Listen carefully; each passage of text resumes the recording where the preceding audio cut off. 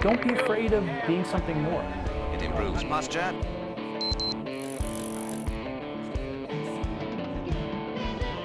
You're searching to be more, you're searching to learn more, and you're searching to do more. It's a call to action.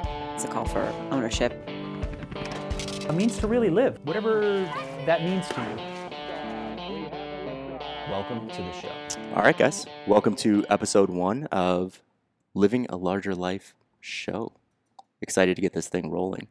We're gonna kick it off with intros. I think everyone knows who this guy is on the right. My name is James Fitzgerald. I'm the founder of OPEX. I've been inside of fitness for a really long time, maybe 30 years now. Yeah, because since I was 18 really, and after my injury and like falling in love with fitness, I kind of dug into it. So I've been 30 years inside of it, and it's been a pretty cool journey. I would never have said when I started that I'd be doing this today. So I'm extremely grateful, and it's awesome to have, I guess an opportunity to keep pushing and keep teaching people things. And I think this is where I'm sitting right now to do that. So Awesome. it's great to be here with you.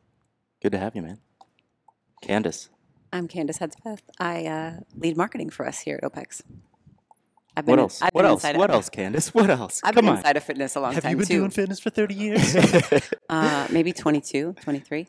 Awesome. I'm not, you have a little leg up on me, right? Because I just turned 40. Yeah, I just aged then. Yeah. That's it.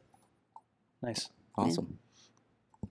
Georgia? Oh, I'm going next? Yeah. Yeah, so Yeah. I'm Georgia Smith. I also work for OPEX. I create some, I think, pretty cool educational resources around fitness for fitness coaches, and I am a fitness coach myself. I love Brazilian Jiu-Jitsu, so that's a big hobby and passion Do of mine. you really? You guys might hear that. Oh a my bit, gosh. so- Who would have thought? You've never heard me say that. Never before, heard you right? say that. Nope. I have 2 cats. I love my cats, and I love my husband, who's actually behind the camera. So I think it's worth giving him a shout out as well there. Awesome. And who are you? Oh, I'm Carl. I work for OPEX as well. I'm a father. I've been in fitness for quite some time. I've done a lot of other things as well. Yeah, we'll kind of get into that as we unfold the who are we. There's a lot of like what's the guy's name from Catch Me If You Can? Not Leonardo DiCaprio, the real guy, the real guy. Yeah, yeah. I kind of lived a Tom life Hanks like was that. chasing him. Yeah, lived a life like that. Not being chased, but just Yeah. I've done a lot of different things. Yeah, cool. Not as old as James, so I haven't been in fitness for 30 years. I got to add that. Probably would have been, though. Yeah, for Yeah. sure. Yeah. But going on a couple decades. So yeah, that's me, and this is our show. This show is broadcast on YouTube and all podcast platforms. Our preferred platform is YouTube because we want you to pull up a chair, lean back, and spend a little over an hour with us, immersed in the topics we're discussing, and benefit from the visuals we include on screen. We also want your input, so as you're watching, please drop us a comment on YouTube and let us know your thoughts, ask questions, and even suggest topics you would like us to cover in a future episode. Make sure you give this episode a thumbs up, subscribe, and share this episode with someone you know needs to hear this message. So we're going to kick every show off with a radar. So the radar is going to be a couple minutes. It's going to be an around the room, and it's just going to be, what are you looking at this week? This one's a little different because we're talking about what have you been looking at over the past 2 or 3 years. For Georgia, I think it's like 15 or 20 years. But we're going to kick this one off with a radar on what are you looking at over the last couple of years, and for Georgia, the past decade. So I'm gonna start that. All right, bear with me. So when we were talking about this idea, I bounced a couple things off of myself where I'm like, oh, what has really stood out to me? And it's like there's some things that are really obvious that have stood out to all of us over the past few years. But I wanted to kind of take a step back and think about, okay, all of the things that I was considering talking about, what is like a thought that can kind of wrap everything that would have been my outcome, or like what my personal take-home message to people inside of that was. And the thought was, intentions matter, but good intentions without wisdom often fall short, right? So that was the thought that kind of wrapped around these two bigger pieces that were just top of mind for me in health and fitness. So intention number one.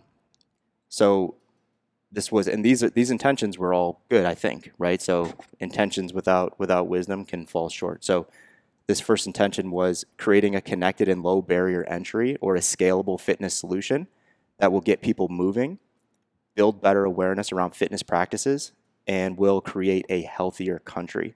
So that was like the market's number one intention. That's the thing that really stood out to me. So how did this play out? Number one, market that wearables are needed to keep an eye on progress, monitor HRV, ensure you are getting enough steps, track your REM sleep, ensure that you are staying in the appropriate heart rate zones, etc. That was number one. Number two, how did this play out? Cloud-connected solutions like Mirror, Peloton, Tonal, etc. went to market selling that they will put a personal trainer in your home and you're going to reach all of your goals. You just need to sign up for this thing. Reality. Number one, wearables are moving people further away from self-governance, responsibility, and awareness of their own health and fitness.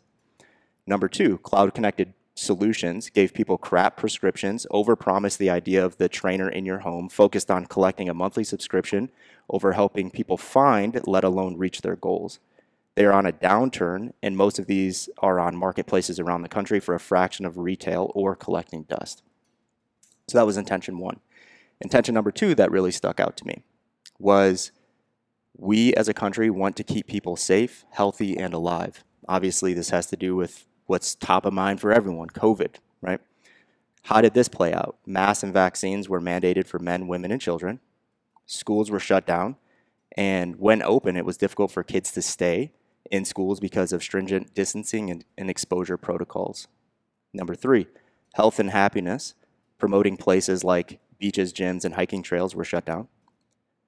Number four, individuals that were not comfortable getting the vaccine or having their children get the vaccine were demonized, and this was coined as a pandemic of the unvaccinated. Reality. Masks, the ones that people were wearing, were not as effective as everyone thought they would be in preventing the spread. Number two, children were at the lowest risk of serious illness, but the mandates had the biggest negative impact on their mental, physical, and developmental well-being. Number three, vaccines and boosters for those that fell outside of high risk were not as effective as led on at preventing or spreading the virus. All these were with really good intentions, right? Now the FDA, if you're following the news, is lowering standards even more to roll out new boosters by testing these drugs on mice rather than humans. Number five, if health was the number one priority, we would have put a look-forward game plan together focusing on minimizing the reactive response the next time around, paying special attention to the preventable comorbidities connected to deaths. Number one being hypertension, so let's decrease that. Number two, let's decrease cardiovascular disease. And number three, let's decrease type 2 diabetes. So we haven't really heard game plans that we're rolling out to address those issues. It's just like, what's the next booster? What's the next vaccine?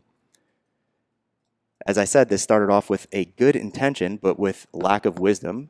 Those good intentions didn't work. And because of ego and steadfast ideologies, we are still not pivoting because I think we're just too afraid to say, hey, we were a little bit wrong. We apologized. Now we're going to move in this direction. So to cap that off, intentions matter, but without good intentions, but good intentions without wisdom often fall short. And I'm just taking a pause here to make sure that we know we are going to cover a number of those things. And not just because we want to discuss it and give our point or see how we saw things, but that it does open up a larger conversation for another time. And this is learning as we go. And maybe the radar in the future may do that. We may not get out of the radar. It may be so important relative to the topic. So, great. Well, as Carl already alluded to, my radar is a little bit longer term than the last couple of years. And part of the reason for that, I'm the baby of the group. I turn 30 next month, and I feel like at that turning point in my life, I'm doing a lot of reflecting on the life stage that came prior, which for me, a lot of that is like looking at the things I was thinking about and doing when I was in university a decade ago. And I studied international relations in uni. I was particularly interested in like non-traditional security threats, environmental and health security were like big issues that I dug into at the time and were really important to me. And a term that was discussed a lot for me in uni, especially in like an environmental context, was this notion of think globally, act locally. It's probably something everyone has heard thrown around before. The idea of that idea is that it urges people to consider the health of the entire planet and to take action in their own communities and cities. So do things in your local environment to have a bigger impact. So recently, I read an article from Palladium magazine. It came out in August, and it was titled "The Modern Diet is a Biosecurity Threat." And essentially this article traced over the last century the times where poor diet and its consequences have really gained attention of policymakers and been seen as something that's a real threat to civilization. And on the back of those, the failure of government policies to actually make any impact on public nutrition and health at all. So some examples, right? Infertility, the vulnerability of unhealthy society to death from things like COVID-19, so on and so forth. A quote from this article that really stood out, and I'm going to read this. The reality is that no current institutions have the capacity or incentive to do much of anything about the diet question. The food industry has tremendous power, and most of the medical establishment is more focused on post-facto intervention and selling drugs than on general population health. The problem would have to be solved by a state that is willing to reshape the modern diet. Now, what 10 years in the real world has really drove home for me is that the state is not going to do that, right? It's not going to be the thing that moves the needle. I think we need to lower our expectations that initiatives like the Michelle Obama Let's Move campaign, calories on fast food menus, that these things are actually going to make a difference on a local and then on a global level.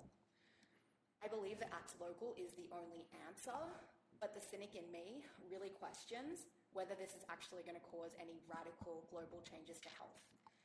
Just like it turns out that opting for metal straws to save the sea turtles isn't going to be the one thing that saves our oceans, and the problem is a little bit bigger than that. Further, I do think that thinking global can have some pretty negative consequences. Nihilism, overwhelm, anxiety. I think that's something that we've seen in response to the news cycle, almost creating a freeze response that it seems to cause in people, where they just do nothing at all because it all seems too big of an issue. The problem's so big, I might as well give up. I think sometimes we need to let go of the stress around larger issues and instead just focus on what is immediately in front of us if we want to have an impact on either. So I'm going to use my radar today as a reminder to act local. Start with your own behaviors around nutrition, and not because you think that it's going to change the global narrative, but just simply do it for you and your family. Not to take it lengthy, but similar lines for my radar for the past couple of years. COVID just made us ask so many questions on what really matters. I mean, it was a Facebook post when I still was doing that thing of a coach tip. If anything, I think it was one of the first things that I said. I think it was in February 2020 with a Zoom call. Remember, all these coaches were just you could sense it, right? All these coaches were clamoring to us to give us some direction. What do we do with this thing? And I didn't know what to tell them, but it did say this is going to collectively make us ask what really matters to you. What really matters? I may have not gone about it the right way by making fun of people being scared they can't work out anymore, but I'll take a second to apologize for that that manner I went about doing that, but that's what I knew. I just realized one thing. So anyways, COVID has been on my radar for the past couple of years. I saw a continual devaluation of the fitness coach through that process. You brought it up in your radar conversation of technology. I saw this emptiness in individuals, that it was a sneaky emptiness that was coming into society, and no one wanted to talk about it. And all we wanted to talk about was an admirable attempt to fix things and to take care of stuff. But and we could argue about some of that was nefarious, but I felt this emptiness just burrowing over everyone, and left us with some true facts now on loneliness but I think from that is a positive that was on my radar. It is going to make us critically think now. It is going to make us ask harder questions, and I think that's a positive. So that's been on my radar for the devaluing of the coach, which leads to, I think, a birth of like, let's really question what our freedoms are and what our liberties are and what it means to strive towards living a larger life, etc. As well on that radar, lastly, was my continued birth as an American citizen. I'm still on my pathway to do that. I'm I guess, a legal immigrant, and I'm a resident now, and I look forward to the day I can call myself a citizen. And me and my family are still participating in that journey, and we're still on that pathway. And this is just one of the fantastic stories of that book that I read over time of my essential citizenship that I look forward to. So that's been on my radar for the past couple of years. I love that. Well, along the same lines, I spent a lot of time during the couple of years that we were experiencing all this craziness in the world, working from home, being at home a lot, working out at home, which I had been for several years.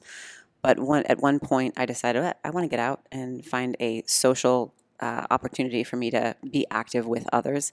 And I took up boxing. I went into a local boxing gym here in the Valley, and there was a lot of youth in that gym.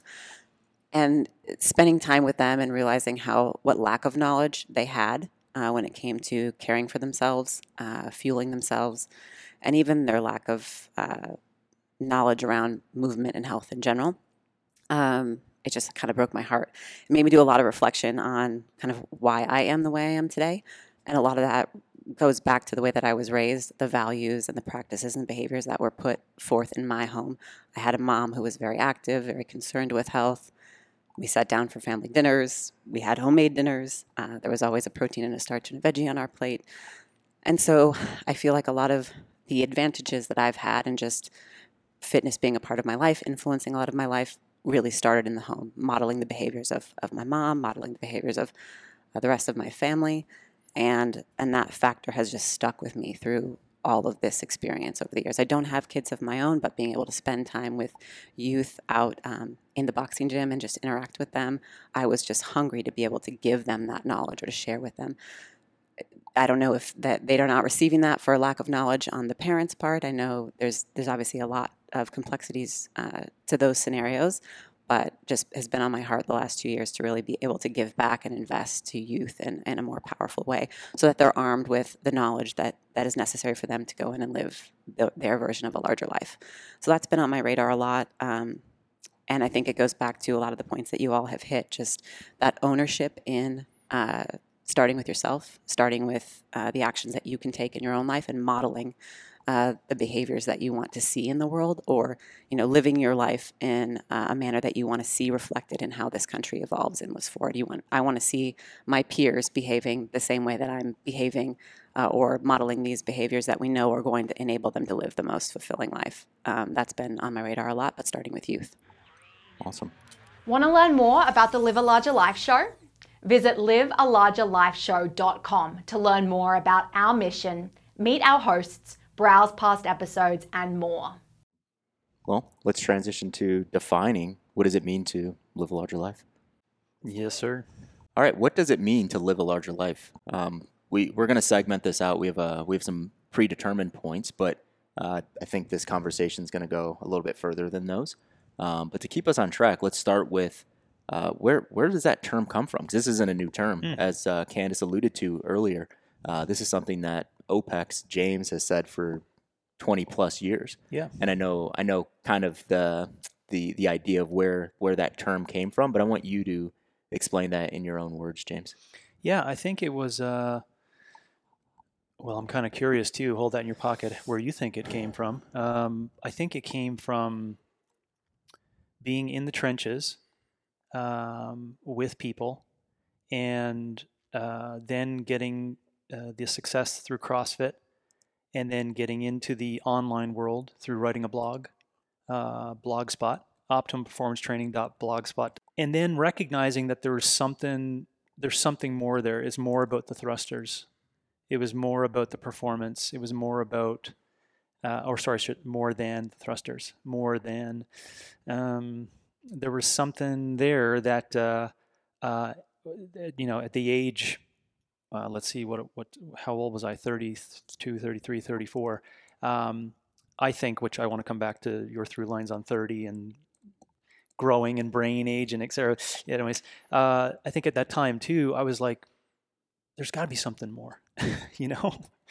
And I think those kind of things just went through my head all the time with like, if you go back on the blog, you could see some like initial attempts at the philosopher in me, like asking the bigger questions, right? Like, why are we really doing any of this? You know, you could see it in my words without being too open to make it nihilistic for everyone, right? Like rip everyone apart. But it was my starting attempt at that, to say something like, I think we're trying to do something here that's bigger and more than what we currently are participating in. And so we came up with that. And, you know, I got to thank all the people at that period of time, the old Big Dog crew, the initial people that wanted to listen to me and what I had to say beyond the CrossFit sphere, all my clients back at that time, all the people that were on board with the crazy idea that I had in mind up in Aspen Drive. Yeah, we were actually, you know, pushing to live a larger life. That's where it came from. And it means a lot. There's a lot to it. I mean, I'll speak about it in more specific terms as to what I personally think about that today and what it means for this show. But that's the historical context. So it's got some really cool history. Yeah, where I was going with that, James, was I know that you know, the most, let's call it, impactful mentor that you've ever had. There was a connection there as well with that idea. Well, so great. You know, to my point on my initial insight into philosophy, that comes from Bernie. You know, the inspiration to just keep asking questions, right? And he instilled that in me. He made me, you know, ask all those really hard questions, and you know, and he would consistently remind me of the project. Like, what's the project that you're a part of, or that you want to be a part of, or that your vision says that you can really go out there and do that. And yeah, so he helped me inspire those words. Yeah, really quick. So we're going to dig into all the specifics. And thank you for helping me remind me of that. For sure. No, I wasn't saying that as a gotcha moment, as if you don't know where that came from, but I actually did forget that the building of that came from my conversations with Bernie, so I appreciate it. Yeah, definitely. We'll get into the specifics and, like, you know, this is what sits inside of this idea, but let's maybe spend a second and talk about why we chose that as a name, and now what does that mean to us moving forward, to the people listening in and watching in. James, I know that was kind of on the tip of your tongue and you wanted to hold that back a little bit. Do you want to continue that and say, like, okay, that's what it meant for me then, right? What does it mean for you now? Why did we choose that name, and what should it mean for the people listening? Yeah, I think we came up with the name because we all felt, I think, that it was going to act as a guiding light, right? Because inside of the language itself, it says, you know, do more, be something more, right? And it says more than just live. I mean, live is so formal and easy today. Live, laugh, love. I mean, you know, live a blessed life, etc. Like those are great, probably very powerful intentions of ideas, but they're just not coming. So I think what we're trying to do in the project is to go after the larger aspect. I think we're going to continually learn over time what we mean by living, and we're going to continually over time understand what we all may disagree on or agree on as to what a well-lived or a larger life is. But I think that's what it was for. Yeah, it's a big project. There's a challenge in there, right? Where you're live telling, larger. Yeah, that's it, right? Don't like just live. Yeah, there's a bit of a challenge inside of that where it's like, don't be content with where you are today, right? Mm-hmm. Because once we fall into that contentment, then especially as we get to our more let's call it like our higher years, right? Yeah. Contentment leads to entropy, right? Entropy leads to death eventually, right? So it's almost like this idea of we have to keep going, we have to keep moving, and if we don't strive to become better, like versions of ourselves, I know that's overused, but I'll use it again. But if we don't strive to become better versions of ourselves, we're going to start going the opposite way. So that, I know it's a very simple term of live a larger life, because we probably threw around a couple hundred show names, and we came back to that one, and it was like, that one just feels good, not only because it has that historical piece for us, but the message inside of there and the challenge inside of there is it's a powerful one for a lot of people, no matter who you are, what age you are, and all that stuff. Yeah, over time we can get into that idea as well. Of what's in the language of larger. I don't know if we want to do that today, but that's what I specifically mean by that is reaching towards your potential, right? Your own individual potential. The cliche Army statement, be all that you can be. It seems like such a cliche, bravado, useless, militant statement, but it's very, very powerful because it basically asks, it doesn't matter how you measure up to other people, but you've got to be the best version of yourself. Mm-hmm. And that also doesn't mean overreaching. That doesn't mean stupidity or fatalistic ideas, right? That means, to your point, so I would call it striving for contentment, because we're not striving for happiness, or we're not striving for, something else, because I think that gets jammed up in narcissism. I think we're striving to feel like at least we're trying all the time, right? Cognitively and physically. And I think that's what our show is here is to do, is to give people an idea on those guardrails and how to get started and like what is overreaching, what is too much, what do you mean by potential?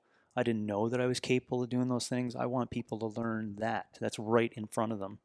And I think we can get that with this. So many windows too, because it's a call to action too. It's a call for ownership and responsibility. Yeah. It's you doing it for yourself, but also for those around you. I love it. Yeah. Let's go into asking a question that I think is an important one, and it is, where does vitality sit in this idea of living a larger life? Next week we'll go a little bit deeper next week, and we'll define vitality as if we're defining the same way we're defining what does living a larger life means this week. But let's answer that question of where does vitality fit inside of this thing. So let's start. And let's just give like the Cliff Notes version, because we're going to go deep next week. But what does vitality mean? Anyone? Yeah, Georgia. What does it mean? I mean, I think vitality is our window into living a larger life, right? Like you think about OPEX Fitness and our history. Our history is around the behaviors that create vitality: exercise, nutrition, behavior. We'll get into all of those pieces.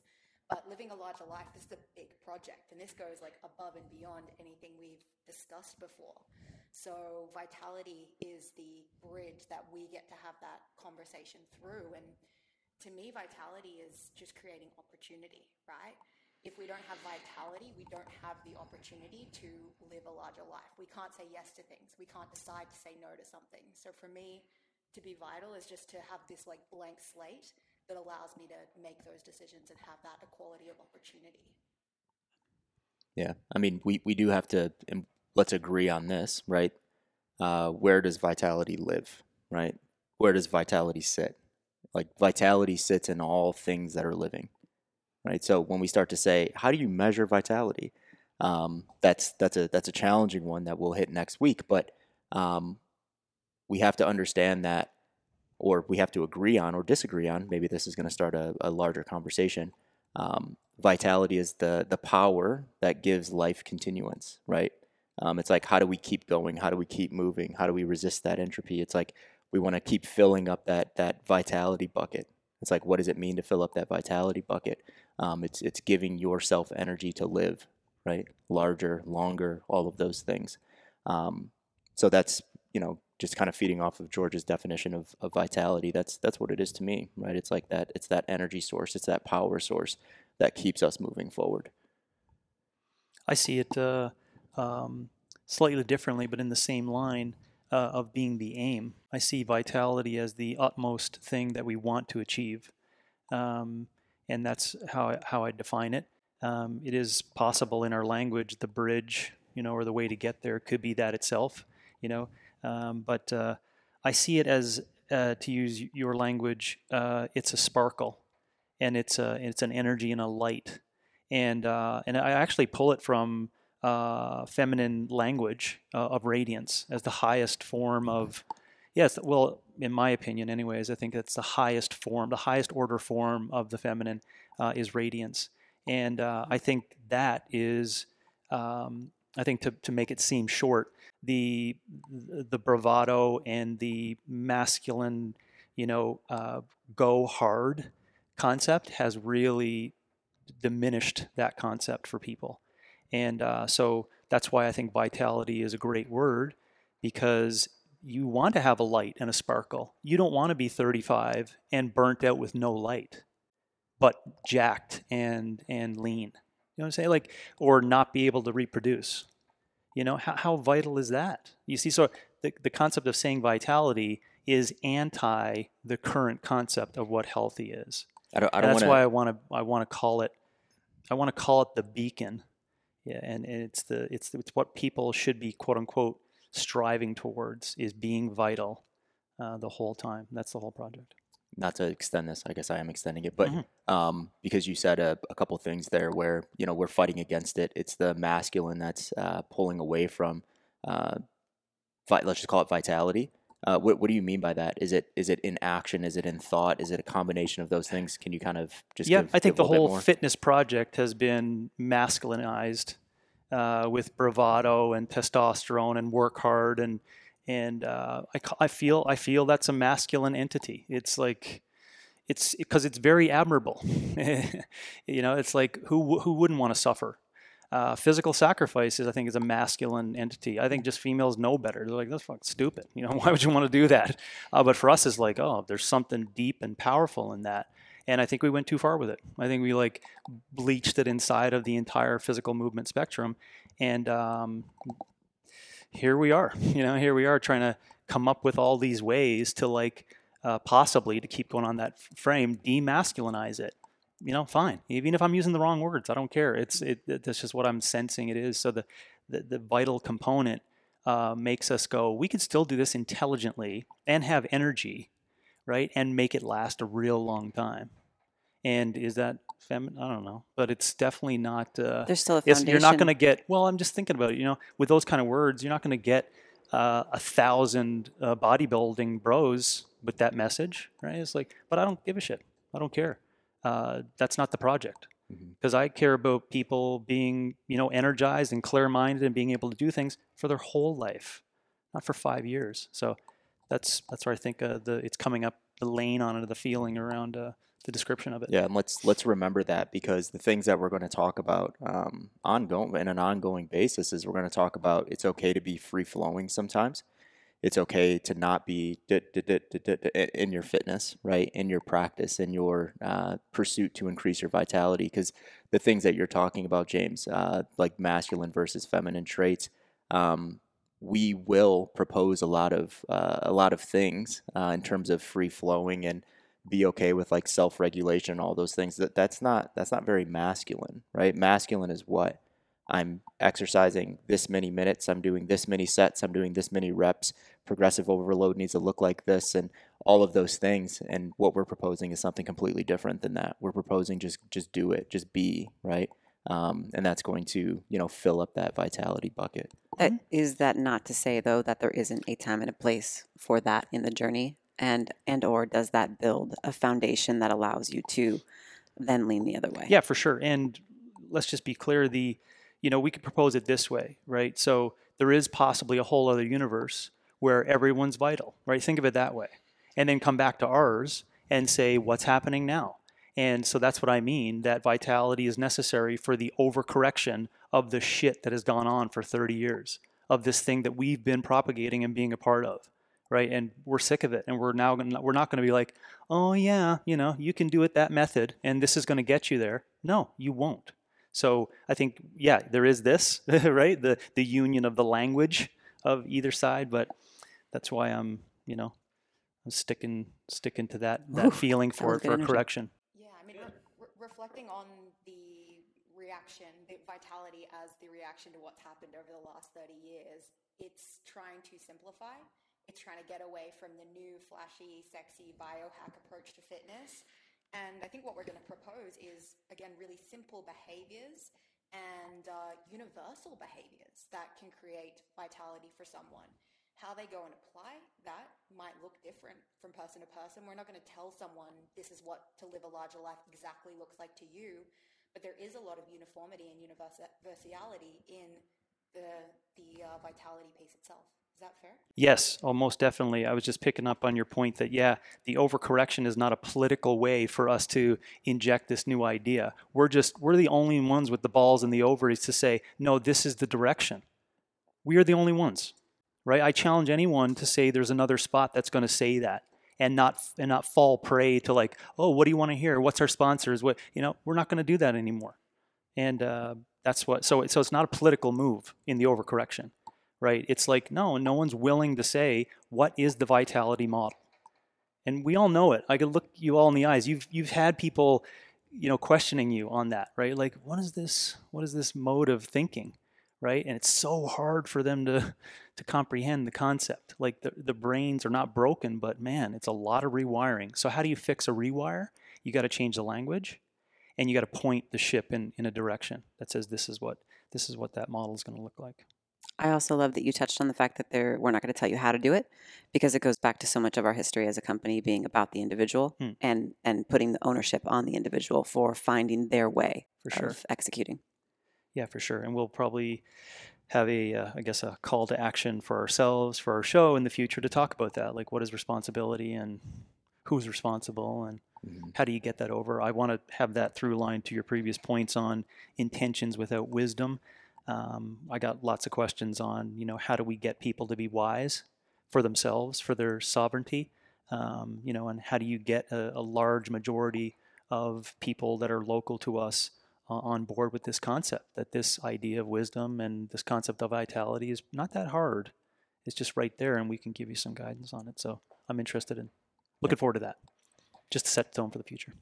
And then next week we'll dig deeper, and we'll talk about how vitality connects to behavior, exercise, nutrition. I think there's gonna be a lot of things inside of that behavior piece that we're gonna dig really deep into. Okay. Next piece inside of living a larger life, intentions. Nice little segue after you hit the intentions without wisdom thing. So I hope that we didn't or I didn't propose like intentions. Having good intentions is a bad thing. It's not, right? We just have to know why we're doing things, right? And intentions change, right? When we gain knowledge, that might completely change our intentions, or that might be something that solidifies those intentions. But inside of this idea of living a larger life, you have to have really, really clear intentions. You have to understand that intentions matter. Without intentions, there is no, to use James's language, aim, right? Like we're flailing, we're just moving around in the ethos. So intentions would be the next thing here. And when we were talking about our intention with the show about being in a postmodern world, and yeah, that's the this is a modern attempt in a postmodern situation of a traditional idea. What are we talking about? We're talking about lunges and broccoli and water, right? And honoring basic principles. These have stood the test of time, right? So that's what our intentions are for the show. It's so heavy for me, right? That's what I've been really on my radar. I guess if I was to go back on a psyche radar for a long period of time, was that awareness that we're doing all these things, right? And we're sharing all these ideas, and we're doing stuff. And then over time you're like, yeah, but that's not working out. And it's not working out for a lot of people. And it's not. And then you feel bad because you get so far into the project of doing things, and someone told you this way back at the beginning, right? That's what always like comes back is like, I didn't listen. And what they said indirectly was that you got to ask why they're doing it, and man, that was heavy. And that's what intentions is about. The next place that I go on intentions, so people can understand what we're discussing there, is that you have to recognize that everyone sees the world differently than what you do, right? So you already have to start with that premise that whatever you have on your, Thomas Sowell would call a vision, and what you start with on a vision, that's not what that other person's vision is, right? So start with that premise, and now you can start a conversation to maybe be more empathetic on, why they're doing what they're doing. Because it's very easy for us as talking heads to sit here and say, no one has the right intentions. They need to have a conversation with a coach. Well, that project for us has been very difficult.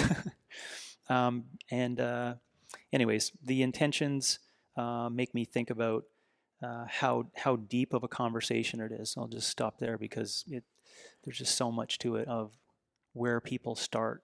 And I don't know if you want to help lead me into a different direction that could like pick out a little portion of it, or if because it's just so. I just feel overwhelmed when I see intentions. That's all. I'm being honest. Yeah. Sorry. Go ahead, Georgia. I was just going to say, I have a question related to intentions, and it ties a little bit into your radar piece, Carl. You're talking about all of these fitness companies putting out wearables and at-home fitness solutions with the potentially good intentions of getting more people doing fitness, but ultimately not resulting in that. Do you think that doing something, or maybe doing something for like what we would think are the wrong reasons, is that better than doing nothing, even if intentions aren't aligned, when it comes to behaviors that might drive someone towards vitality, i.e. like, again, using your tonal, doing the workout because you want to lose weight, not because you want to live a larger life? Yeah, I think it doesn't work out. Yeah, in 100% of the times. 100%. There has to be belief. That's it. Yeah. And you got to, and there's the project is like, oh, but they're never going to believe. Well, that's what you got to work with them on, right? You have to get them down to the point that they're in their garage doing it and they don't give a shit what anyone thinks about it. Until you can get them to that, it will not work out. I don't give a shit what their HRV says. I don't give a shit what their blood work says. It doesn't work out in the end. Because you got to remember the spider webs of that. Their kids are seeing them suffer and physically sacrifice themselves, right? Why? Because they're not knowledgeable about their intentions, right? What are they answering? Oh, it's got to keep your midline down. No, see that. So it's more than just that. So it has to be deep inside the right intentions. That doesn't mean that a lot of people can't get there. But it should make us wake up and realize we got a real big frickin' bunch of hurdles to jump over to get people there. And so how do we do that? Well, you don't stop. And that's why we're doing what we're doing, you know? And by the way, that's my opinion on it. I honestly get a little bit more pessimistic on it. I think it's futile, the attempt for that, without a correct conversation of belief as to why they're doing it. It just reinforces the need to not just like pat someone on the back and say like, that's good, keep doing what you're doing. It's challenging the beliefs. It's actually taking the time to challenge belief, challenge intentions with that person, to be able to nudge them towards that. Yes, and I'm glad you just mentioned that, because now we have to talk about, or we should talk about in that line of thinking, who are we actually discussing here? Because there's aspects of young people with small brains in which we're not trying to get those abstract comments across. They're just obeying the rules, right? Whether we disagree with that point or whatever, they're just obeying, right? They're not learning or teaching, right? Are we really going to ask them about belief? You know, think about that as a heavy concept for someone at age 12. No, and we know the downsides of making them believe in a certain dogmatic thing, right, or a doctrine. But we have to recognize that when we're having this discussion, we're probably talking about a brain that's developed, right? And then now it brings in your word, that's their responsibility to learn about why I'm doing this. Their responsibility. Now, you're going to be a part of that as a fitness instructor or an authority figure in health for sure, but they got to get that. And I would ask everyone not to stop short till everyone's on board with that. And again, I get like, because Igor, that's what I think of there. It's just it's such an exhausting, big process. Can we to wrap this one up, can we go boom, boom, boom, or boom, boom? Let's start over here. James has been talking a lot. Yeah. Let's let him swallow a little bit. Intentions are big, man. I know. Let's do this, right? Because we're kind of talking around this idea. Let's give our own, in under 15 seconds. I'm putting everyone on the James' eyes. In under 15 seconds, let's give the first thing that comes to our mind when I ask the question, what does it mean to have good intentions as it relates to this topic? Georgia, take 5 seconds. Okay, can I have 5 seconds? Yep. What does it mean to have Good intentions. Do you want me to start? To the topic of vitality? Okay. Yeah, let me start. So Okay. I'm cheating because I have the answer, Oh, okay. my got it. answer in my Got brain, it, so got it. I'll start. Thank you. For me, good intentions means that those intentions will continue to move you toward your aim forever, right? So those intentions are going to change. So my intentions might be A, and then I get 3 years down the road, I learned, and then now they're B, and then they're C, and then they're back to A. But those intentions are just moving you forward as it relates to living a larger life. I think that was 16 seconds. Your intentions will pivot, but the foundation of them will be the same. And just going back to your why, and if that why is for all of us defined under the umbrella of living a larger life, that could be to be the example for your family. It could be so that you don't have limitations of any sort, right? I think as long as they come back to that foundation, like you said, they can pivot. Yep. So beliefs have to be inside of intention. Values, belief. Yeah, values, beliefs, alignment, personal alignment, all that stuff has to be inside of intentions. It has to be considered inside of intentions. I'm doing this because I believe that, because this is what's going to give me, I think, fulfillment. This is what I think is right? Like all of those things I think have to be inside of intentions. And we're not saying intentions toward a goal, right? I'm talking about 60,000 feet out, right? Living a larger life. What are my intentions as a human? That's kind of where my head is on that. Yeah, I feel like there needs to be some precedent that the intention will result in the outcome that you're looking for. So it has to be founded on something, whether that be past experiences or observations. Like that intention can't just be like pulled out of the air, hope for the best. There has to be some reason why it's going to work. So right now, let's say that we're defining good intentions to live a larger life. So the outcome is just to live a larger life. So to increase my health span, my lifespan, feel really good, do some resistance training when I'm 85, all that stuff, play with my kids, my grandkids, maybe my great grandkids, all of that sit inside of it. But that's the outcome. So with that being the outcome, and we all agree on living a larger life is the outcome, what are good intentions to you? Good intentions. The good intentions would. What does it mean to have good intentions? To have good intentions, to know that you have integrity with the thing you're trying to work towards, right? Yep. Again, because there is some precedent or some experience that suggests that what you're doing is moving you towards what you said you're going to do. I don't know. I maybe just rambling off some things. The intentions has to be your reason for doing it, right? So it has to, and then I back up and say everyone's not going to have the same reason. And then I sit in a modern world and see that 99.5% of all people have been affected by society and culture that dictates man. So society and culture dictates man today, and it moves a lot. So that coming back to it's like I wrote down inherent intentions, right? Because I truly believe that people are born to be free movers. So I believe that when you are born, you're a free mover.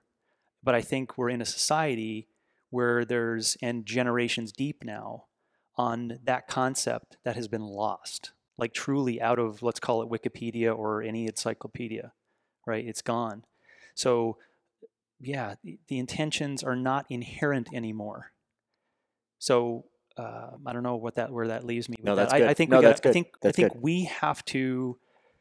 I think what I'll land on, if I let's rewind this whole thing out without doing it, I would have asked it by, asking questions is going to get at the right intentions.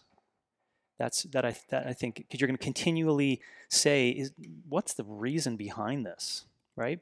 And that over time is going to move from skepticism and pessimism to like a guiding light towards all of your points of this journey towards something that's bigger and better. So when you ask questions, what do you have to have though? You have to have answers, right? Like, or you have to be able to come up with those answers. Like through that process, if you're just asking yourself questions over and over and over, and you have nothing to challenge your current belief, let's call it right now, and your belief in your intentions. If you're living in an echo chamber, if you're not living in an echo chamber and you're just living in your own brain, right? Like, can growth actually occur? And I'm only saying that because I'm going to our next point of knowledge. Oh yeah, no, for right? sure. Where knowledge, knowledge is very, very important. So, being in the know, right? So we would define knowledge as, for purposes of wrapping knowledge around living a larger life, it's trying to identify truths. Right, it's trying to identify truths and the way, right? Here's a truth, and this is the way I'm going to execute on this truth, right? Get to know our hosts and a sneak peek behind the scenes of the Live a Larger Life show when you follow us on Instagram at Live a Larger Life. We look forward to chatting with you there. So let's pivot out of intentions and get into knowledge and why knowledge is so important. The concept of just knowing more all the time, right? Like, don't let your brain entropy as well as your body, but just always putting knowledge in that thing. Why is that so important? This isn't for James specifically, but if James wants to jump in. I'm going to come back, but I'm going to connect what you said on the back end there, because I can't let go of the depth of intentions, is that, and I just feel that we have to at least discuss it or get it right, or at least, ping this for a future point that we open up. But, you said something about, they have to look for answers. I disagree. I think that when people discover that they're on a pathway and they're asking the why, that's where I mentioned responsibility for them to get educated, right? So, and this is sidewind, but it did pull in where we currently are today. The thought and the concept, but that's where I said society has affected man today.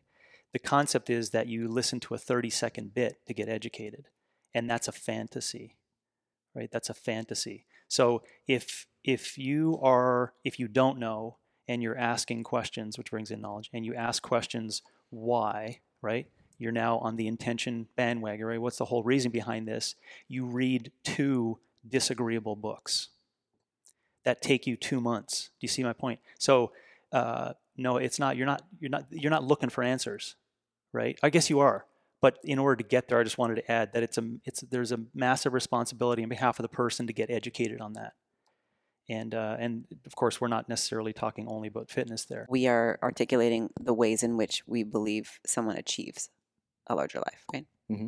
Just tracking. Yeah, what's inside of it? Yeah, what's inside of it? Because intentions, and I know James mentioned it, it's such a big one, but depending on what our intentions are, that's something that a lot of people just have to live with for a very long time, of like, what are my truest intentions? You raise your hand. Yeah, no, my point will be the whole idea of this project, right? Mm-hmm. Is that, and I get talking, and I'm like, but I said this the same way for so long. That's why we've landed on do it for you, Mm-hmm. and do it because you can. Mm-hmm. That says everything about intentions. And until you get people there, don't stop. keep trying. So yeah, it includes your point of the idea of trying to go towards that. It uses our language of what is being vital. What are we searching for? We're searching for vitality, right? What does live a larger life mean? Well, it means to strive for something more. All it has encapsulated in those points. Do it because you can, and do it because it's for you. I think what's important inside of Candace's comment was we don't have the answer yet. You know what I mean? Like, we don't have the playbook of like, these are the things that every human needs to do to live their largest life. We have answers on like, here's an idea here, here's an idea here, here's what we think you should do, using James's term obey, right? It's like, just obey these things for a while and figure out, do those things work for you, right? But going back to intentions and the piece of like, do it for yourself and do it because you can, it's like that first one is, that's something that I think a lot of people have to live with for a while. What does it mean to do it for myself? Mm-hmm. Right? What does it mean to do it for myself? Because someone might think doing it for myself means I'm putting this thing on social media because I want to get a lot of likes, and that makes me feel really good, so I'm doing it for myself. We would disagree with that. Mm-hmm. Right? You're doing it for someone else, but you're getting some like dopamine and some excitement inside of you when you do it. Mm-hmm. But that's the big one to me, is do it for yourself. Like, really investigating, what does it mean to do it for yourself? Yourself means you're doing it not for anyone else. So what you mentioned was an example of doing it for something else. Mm-hmm. Sorry. Oh, no, you're good. I was just going to say, it blows my mind because all this makes me think about the fact that so many people today have never been challenged with this living a larger life.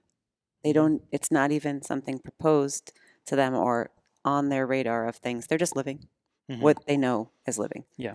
Well, to come back back to Carl's question, you need knowledge to be able to challenge intentions and arrive at your own intentions, right? You need knowledge to understand what it means to live a larger life. You need knowledge to be able to work towards vitality and to actually know what you need to do to be vital.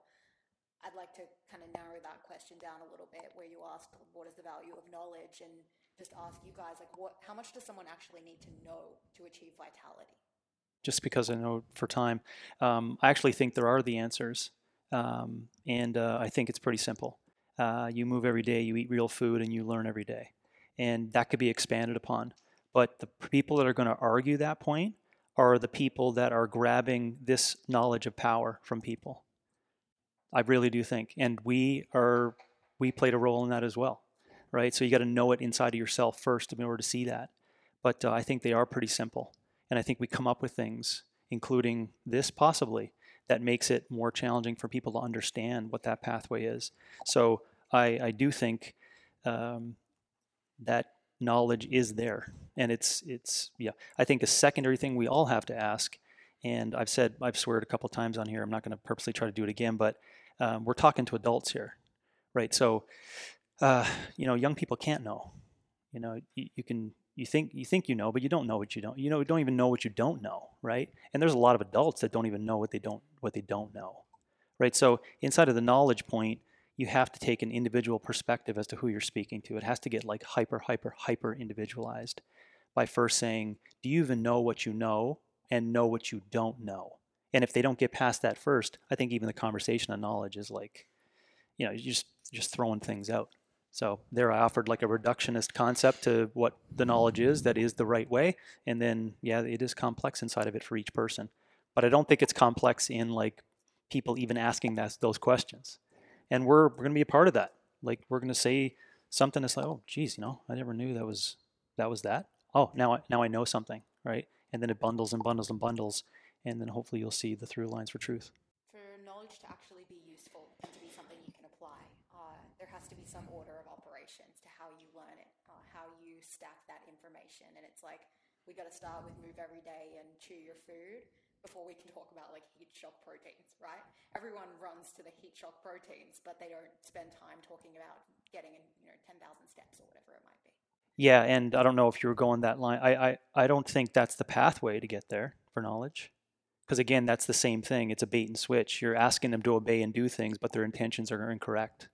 So it starts with intentions. Yeah. So if you were premising that prior to it, then that's exactly it. Is the first steps are the first steps, by all means. What's the easiest way for people to get knowledge? Maybe let's all give our own personal, because I think we've all gone through phases where we've gone to different places or different types of places or different mediums when we were hungry for more knowledge. Why would you phrase it as easiest? Lowest barrier, where it's like not easiest, I guess. What is easiest was the term, because it's like you're giving the answer, right, to the person that's listening or watching. It's like what is your favorite place? What is a place that you trust? And I'm not saying like this magazine, this channel, this thing, but it's just like, what medium do you think is the best way for people to consume knowledge? There's a lot of mediums out there. Man, again, it comes back to who's listening. But listen, this is what month is it? August 2022, right? So the what happened in early 2000s and what happened with the advent of social media has completely distorted our concept of information gaining and what knowledge is. Completely distorted it to the point where I won't have to give really sad stories, but it's actually disgusting. That what has led to that. So I go there. I can't get out of that. To give you a definition as to where people go to gain knowledge, I see a lot of humans as being pawns to the system, walking dead, that are stuck to a digital platform, and they're not learning anything. That sounds so large, but they're not. They're not learning. They're learning nothing, right? All they're learning is how to consume various points of information. No one's taken a debrief to say, just a second now. No one's taken a long end. There's a few people. So, man, I can't even go anywhere on how do people gain knowledge today because there's just so much. There's so much. I also cannot not look at my children, right? And how they're being preyed upon to learn all these things at such a young age that they have no business in my own right mind knowing. But I have no control over that, right? So, man, I don't even know. I apologize. I don't even know where to start. I'm very... No, that was perfect. I mean, I can answer by saying not from someone that's trying to sell you something, and from someone whose intentions you trust. And it's really hard to know either of those two things are the case unless you have a close personal relationship with those people and you're around them every day. And it comes back to what Candace started with, which was we need family role models to be able to look up to. We need to learn that from the people who absolutely have our best intentions at heart, because they're our parents. They're these, figures in our life that want and need what's best for us above everything else. I mean, I think about where I go for health and fitness information. I read some websites, I listen to some podcasts, sure, but if it's something that really matters, like, Carl, I'm coming to ask you. James, I'm coming to ask you because I know you have good intentions, and at the end of the day, neither of you are trying to sell me something. Yeah, what happens if 98% of all the humans out there actually have the incorrect intentions? So how are you gaining knowledge now? How about I see every day, every parent that I see that walks around us that has zero knowledge on vitality, but they are responsible to that concept of family and passing on that information to younger people, right? So that's where I'm sorry, I get stuck on, and I get dark because I can't see a way through. I can't see a way through because we're talking about we're talking about chewing broccoli, right? We're talking about having a meal with your family, right? And not for any other reason than just that. At what point in time do you think that was outsourced or the responsibility was offloaded? 1971. Go to the website. What WTF happened in 1971? Just go there and you tell me what you think. But I think the change in economy at that point in time fundamentally shifted academia and what was being taught. And then I think this all spun up with the concept of changes in culture and all the great things that happened at the point where technology met it at the crossroads. And this is what you got. You got a fucking fantasy land of people thinking what a relationship is and what is community. And I got all these options. You don't have all these options. Who told you have all these options? Oh, this phone told me I had all these options. Oof. You see that's where. So I think it was there. I could be wrong. I get kind of a feeling when something really matters, and not that I'm hearing it for the first time, but it's a new idea. New ideas always kind of give me a little bit of a pause. And we're just having this conversation yesterday about like this concept of living in year zero, right? Where it's like everything is new. Everything is new. All ideas are new. Who cares about tradition? Who cares about the things that we know that have worked for hundreds and hundreds of years, right? We're living in year zero. Rules are created today, and we don't look back at anything else. I get pause when I hear things like that. So I don't have a place, right, where it's like this is the place to go to gain knowledge. But I get pause when I hear or see that, and I love investigating things that have happened over a century. Right, and like really understanding or trying to understand if that thing is good, if that thing is bad, if that thing is beneficial, if that thing is not beneficial, if that's the truth, if it's not the truth, all of those things. Only time can really tell us what good knowledge and information is. So I think when we start going back to, what is good knowledge, we can only be confident in saying that good knowledge it's knowledge and concepts that have stood the test of time, right? I think we need to be really careful when we go to our scientific journals and we change our entire concept of thinking because a study was done with 14 people, right? Like that's kind of the world that we're living in. Did you see this new study? I have to now start doing this. I now have to start doing that. And then you investigate it a little bit more and you're like, well, none of those people were me, right? And I'm not saying we ignore science by any means, but I think we've been living in that world for a really, really long time. So that stuff gives me pause. Yeah, that's a deep philosophical experiment of ground zero. It has been done. I'm just trying to recollect on people that have taken those. Stephen Weiss has a great podcast on, it's called Philosophize This, and he's been through that in a couple of different ways. So, but thanks for again pinning that for me to make me think about it. Yeah, I think as I heard you talk, I think it does then come back to whoever's going to make a comment on how to gain knowledge. They also have to be knowledgeable about their own intentions. Because as you heard you talk, it's probably the through lines for a lot of us, possibly, I don't know, but it's really, how you think you're operating in this current scenario, right? And it's not always one line or the other, but it's either nature affects man or society affects man. And you definitely will fall in one of those lines. And they don't end up in bad places. It's just that that's your deepest inherent vision. So I think that will give you some ideas then, going about saying like, how do I learn? How did I get to know something? Well, it's not that difficult. It's through experience, it's looking at tradition, but maybe you don't have that line of thinking.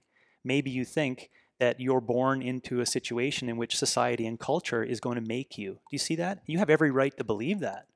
And you may have intergenerational beliefs that made you get to that point, but you may have every right to believe that. So now my whole point of like, knowledge is gained by tradition and experience.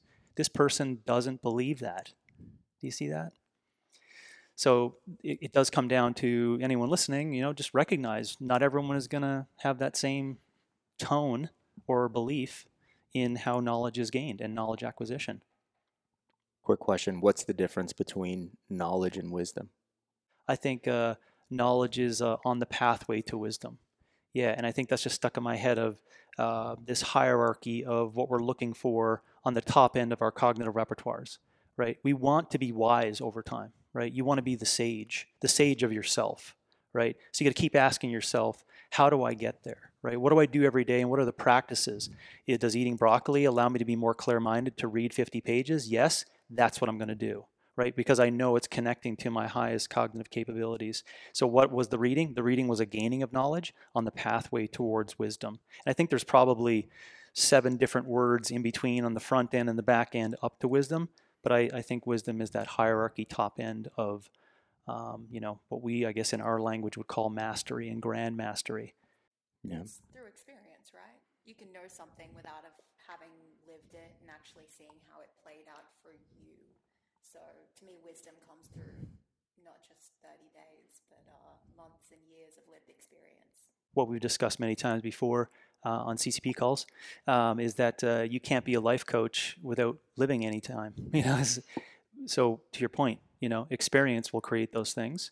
So it does bring up the philosophical conversation on, when is wisdom achieved, or what is wise? Who is wise, right?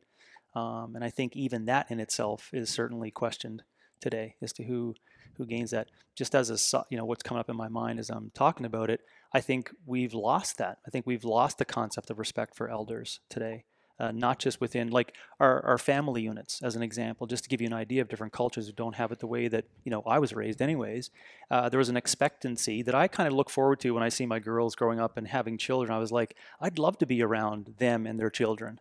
I never wanted my parents around, but do you see how the concept there wasn't around grandparents helping out when both parents were working or etc.